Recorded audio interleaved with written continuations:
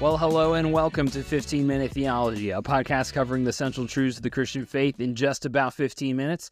My name is Tyler Burton, and on today's episode, we're talking about God's wisdom.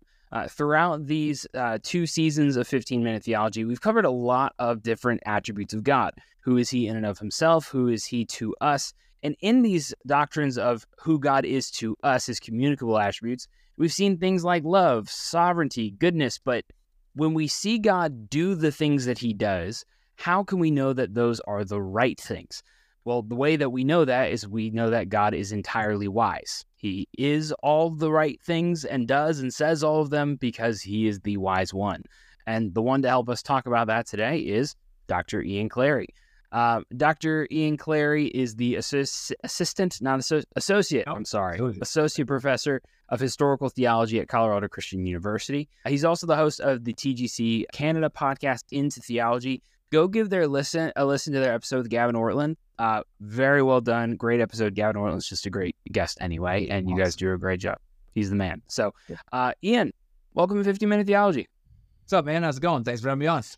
I'm glad to have you, man. I'm glad to have you. All right. You mentioned Gavin's name. I'm kind of thinking maybe he should be the guy on this episode. He's so much wiser than me. So, I mean, he's wiser than all of us, right? Yeah. But I'm excited for you to be on this. This is going to be great. Because I'm a wise guy. You know, hey, we all are. We all are a little bit. We're all a little bit of an Eddie Haskell every now and then, right? So for anyone who gets that reference, it's a very old reference. Yeah. All right, so let's just hop into it. Wisdom. An idea gets thrown around, might need a little bit of defining. Could you just define wisdom for us? Man, when it comes to thinking about wisdom, it's like anything that you would want to define becomes very difficult the second you attempt to do it, right? And in a sense, I feel like wisdom is probably the hardest because you actually kind of have to be wise in order to define it properly. And one of the things that you learn about when you actually start digging into wisdom is that wisdom does not come immediately. It's something that actually takes a lot of time, a lot of effort, a lot of like attempts at like trying to live well in order to become wise. And so attaining to a proper definition of it then becomes remarkably difficult because so much of it isn't just about head knowledge, but it's actually about your experiential knowledge. And so I don't feel, and it's like joking about Gavin there, I don't feel adequate to the task because I just don't feel wise.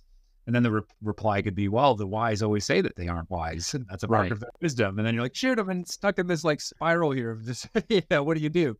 And so, but it's a remarkably important topic to consider, not really just for the Christian life, although it is for the Christian life, but it's actually just for humanity in general. Like humans are made in God's image. And part of being in the image of God is the capacity to actually be able to receive knowledge of him. And that knowledge that we receive as image bearers it's intended to translate into wisdom. And because of the fall, that just doesn't happen well. And so, so then it becomes just like even harder, right? So it's so important, but then it becomes harder to actually figure out what it means to be wise. Weirdly enough, I was just talking about this with my students earlier today. We were talking. Great time. So at the time it's actually really cool. So in this semester, I'm teaching intro philosophy courses and I'm teaching intro theology courses, and it's really interesting when you actually compare like what is philosophy trying to do and what is theology trying to do. They're both trying to do the same thing. They're both trying to get at being wise, and philosophy really can help with that, right? What is philosophy by definition? It's the love of wisdom, right? Phileo, Sophia, put those 2 words together and you're a lover of wisdom. And so the whole idea of philosophy is that it's supposed to give you kind of like natural means using your reason to be able to attain to this kind of wisdom. But because of the fall, this is just very hard to do. So like even the most wise of the pagan philosophers really kind of fall short of a higher kind of wisdom. That's where theology steps in, because theology will take from philosophy and move you to that highest wisdom, which basically is God himself, right? I'm rambling here, so like, I don't know, cut me off at some point because I'll go for an hour, 15 minutes. Well, no, you're good. So on what you just said about how now as theology is the way to actually get to true wisdom, right? This is the entire book of Proverbs. The fear of the Lord is the beginning of wisdom. It's the end of Ecclesiastes. Yeah, the end of Ecclesiastes. The end of all things is at hand. What do we do? Fear the Lord, right? Fear God and keep his commandments, right? Yep. So there is a a sense where knowledge of God leads to wisdom. I've heard before that a good definition of wisdom is knowing what is right and actually doing it. Yes. Because it's entirely possible to know what is right and not do it, or to be doing the right thing and not know you're doing it. Absolutely. So where do you think that definition of wisdom fits in with how knowledge of God leads to wisdom? Yeah. So wisdom is more, even as you're kind of saying there in my definition, is more than just intellectual knowledge, right? So Psalm 14, 1-4, the fool says in his heart, there's no God. The fool is not a stupid person necessarily, right? The fool is in contrast to the wise person. So I'll say to my students, like, you can have a highly intelligent person with all kinds of PhDs who's not a believer and is fundamentally unwise. They're foolish. Mm-hmm. You could stand that person up alongside like your grandmother, who's been a faithful Christian her whole life, who loves the Lord, prays every day, reads her Bible, doesn't even have a high school education, and she could be like infinitely wiser than the guy with the PhD. Yeah. It's not merely about head knowledge, but it's about how that head knowledge of God actually translates itself into your life so that you actually live well. It's like weird because like when you read philosophical definitions of wisdom, it's usually this idea of like understanding what the cause of the universe is, what the purpose of why the universe is caused the way it is, how it's getting to an end point, and then kind of getting yourself in line with that, right? So that you're living according to like the purposes of why the universe is made. So it's like Aristotle's notion of like a human flourishing or eudaimonia. Right. You don't want to cut against the grain of reality. You want to kind of get in line with it. That's philosophically what wisdom's all about. And then when you kind of like take a biblical definition, like the fear of the Lord is the beginning of wisdom, you're taking like, okay, what's the cause of the universe? God is. How has God ordered the universe? He's ordered it towards particular ends. What am I called to do? I'm called to get in line with what God wants for the way the universe and my place within it, getting to that final end point, which is actually back to knowing God and being with him, right? So you can see how like this weird technical definition of philosophy about knowing causes, wisdom from philosophy is to know causes towards work as the universe is ordered towards this end and getting in line with it. Fits perfectly with the way the Bible describes it. But no, that's fantastic. Yeah, but because of our sinfulness, like we don't do it. We always want to be cutting against the grain of God's reality. And so fundamental to being wise then in the truest, ultimate, highest sense of wisdom is to actually just be a Christian and to know the Lord and just try to live faithfully. Yeah. So it's so much more freeing, right? So then if we're taking that as the truest and highest wisdom, what do we then mean when we say that God is wise? Yeah. So God himself, right, is that the highest source of wisdom that we're attempting to attain to. And so, as I'm sure you've probably talked about in other episodes, and maybe you haven't, so correct me if I'm wrong, but we'll find out. Yeah, right.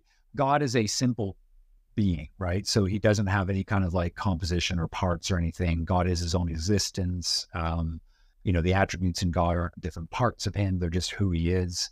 And so you could kind of almost sum that up in a sense as him just being wise. He knows himself exhaustively. He's a perfect being. There's nothing that is desirable for him to improve him. There's nothing that could take away from who he is.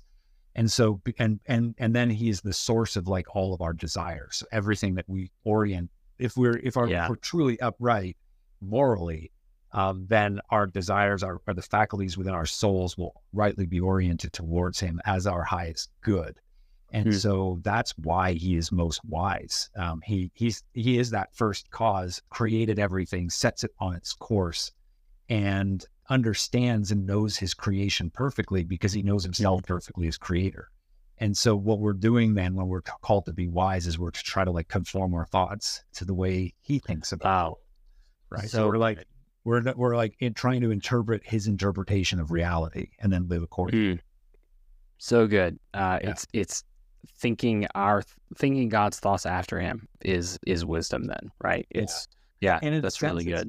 It kind of fits in with like a whole notion of like common sense, So like if I'm reading somebody, because we'll be in Wyatt Graham or podcasting, with Into Theology, as you noted, with TGC Canada, and we're working our way through Thomas Aquinas is like the abbreviated version of the Summa that Peter Kreeft did. And one of the I love Peter Kreeft, by the way. I love Peter Kreeft. He's so fantastic. good. Yeah, he's so good at like taking really deep thoughts and then making them accessible. Yes, he's amazing. Sorry. That's what Thomas does, right? Like Thomas is just like a philosopher of common sense. And common sense, like when you truly have real common sense, you're wise. I tell students, I'm like, great point. You look at the world as it is today, you get all these people, they're super smart, these thought leaders, cultural leaders, politicians, and they're leading the world on a course that's just going to hurl us off of a cliff. And it's like, they're not the people you want to turn to for wisdom. You just want to turn to a guy, maybe some, farmer in your church who just understands the way the world works because he's farmed his whole life. He's going to have a higher degree of wisdom. That's just a kind of common sense that he attains through living and working out. Yeah. Life, Well, that's I don't think I've thought of common sense as a kind of wisdom, but that makes perfect sense, because if God is the source of wisdom, and then as the source is the fountain of wisdom, he's created everything according to an order, and that order can be seen, right? That's the idea of natural theology, is that we can actually experience one of his books of Revelation, which is his nature. Yep. It can be picked up, right? Wisdom can be picked up by seeing the common sense things. Yeah. That's very helpful. That's really helpful. So then let me just insert this too. Please. Go on. So I think there's like kinds of wisdoms. There's like the ultimate wisdom, which is like to know God and to live in light of him. You see like how like in smaller senses, like people can have a kind of wisdom. Like if you meet a mechanic, this dude's been a mechanic and worked on cars for like 30 years of his life. And he's just really good at it. It's like an intuitive knowledge that he has. You could say it's kind of like a wisdom for mechanics, right? He's just the guy that you go to understand how cars work, and he's got a kind of wisdom. And so then you kind of extrapolate that to like just the person who lives well in reality is a wise person, But I feel like there's a kind of almost like a higher wisdom that James tells us we actually need to ask God for, that takes us beyond just the kind of living well here, which people, believer and unbeliever, can do, to like the higher wisdom, which is like, this is reality. And that's something, what is it? It's like in James, I have it up here somewhere, James 1:4-6, right? Is this whole idea, if any of you lacks wisdom, just ask God, who gives generously to all without finding fault, and it'll be given. Because he's the source of wisdom. This is what your comment tipped my thought off. Because he's the source of wisdom, we got to go to him to ask for it, and he wants to give it to you. And so just ask. Man, how we were just talking about how good of a father God is before we hopped on. What a good father to know he is the source of wisdom, and then to say, just ask me. Yeah. Just ask me. If you just ask me, you're going to get it. Yeah. That's beautiful. But it's like, it's hard, right? Like I can read something and it's easy to, understand something in a book. Wisdom's hard. It's like, it's about life. It is. Trial and error. It's like wisdom often comes through suffering. And so it's like, we were just talking about like both our dads passed away, and like dealing with the fallout of that. It's like that kind of suffering, I would hope, would actually produce a kind of perseverance, which would then make me wiser as I've like learned from that. Right. So it's like you ask God, but it's like when you ask God, like, Lord, please make me humble. He's like, sure. And then he gives you all these reasons. And then you get humbled. Yeah. And then he humbles you. Yeah. That's exactly it. Yeah. Oh, that's so good, man. Yeah. That's just really helpful. The idea that because we're in a fallen world, we can't attain this on our own. Therefore, God just really mercifully, and this kind of goes to the sovereignty piece I was going to kick in, permits, causes sufferings, and that in them we can learn wisdom. Briefly, and I know briefly and sovereignty don't normally go together, but briefly. How do you think that podcast episode? Go on, man. Oh, I know. It's actually the longest one we've ever recorded was the sovereignty one. It was 29 minutes. It was crazy. Minutes? Oh, 29. It was 29. It was crazy. We split it into 2 episodes. It was crazy. Okay. So how does God's wisdom help us understand the crazy things that happen in our life under his sovereignty? Yeah, that is a huge topic. I mean, because you want to be thinking through matters of creation and providence, right? So God creates everything, sustains its being, continues with it to bring it towards its ends. And so that's why we would think of God as being sovereign. He has ownership over what he created as it's the king, really, as the sovereign ruler. And then also God's ways are inscrutable. Like he's fundamentally incomprehensible. So he does things that we often don't understand, but because he is all wise, he is all good, then we can actually trust him even when things are difficult, because we know that a wise God is behind these things, and he's going to bring about these good purposes, which will actually make me wise too, which makes me conform into his image. Yeah. And that's the end of Romans 8, right?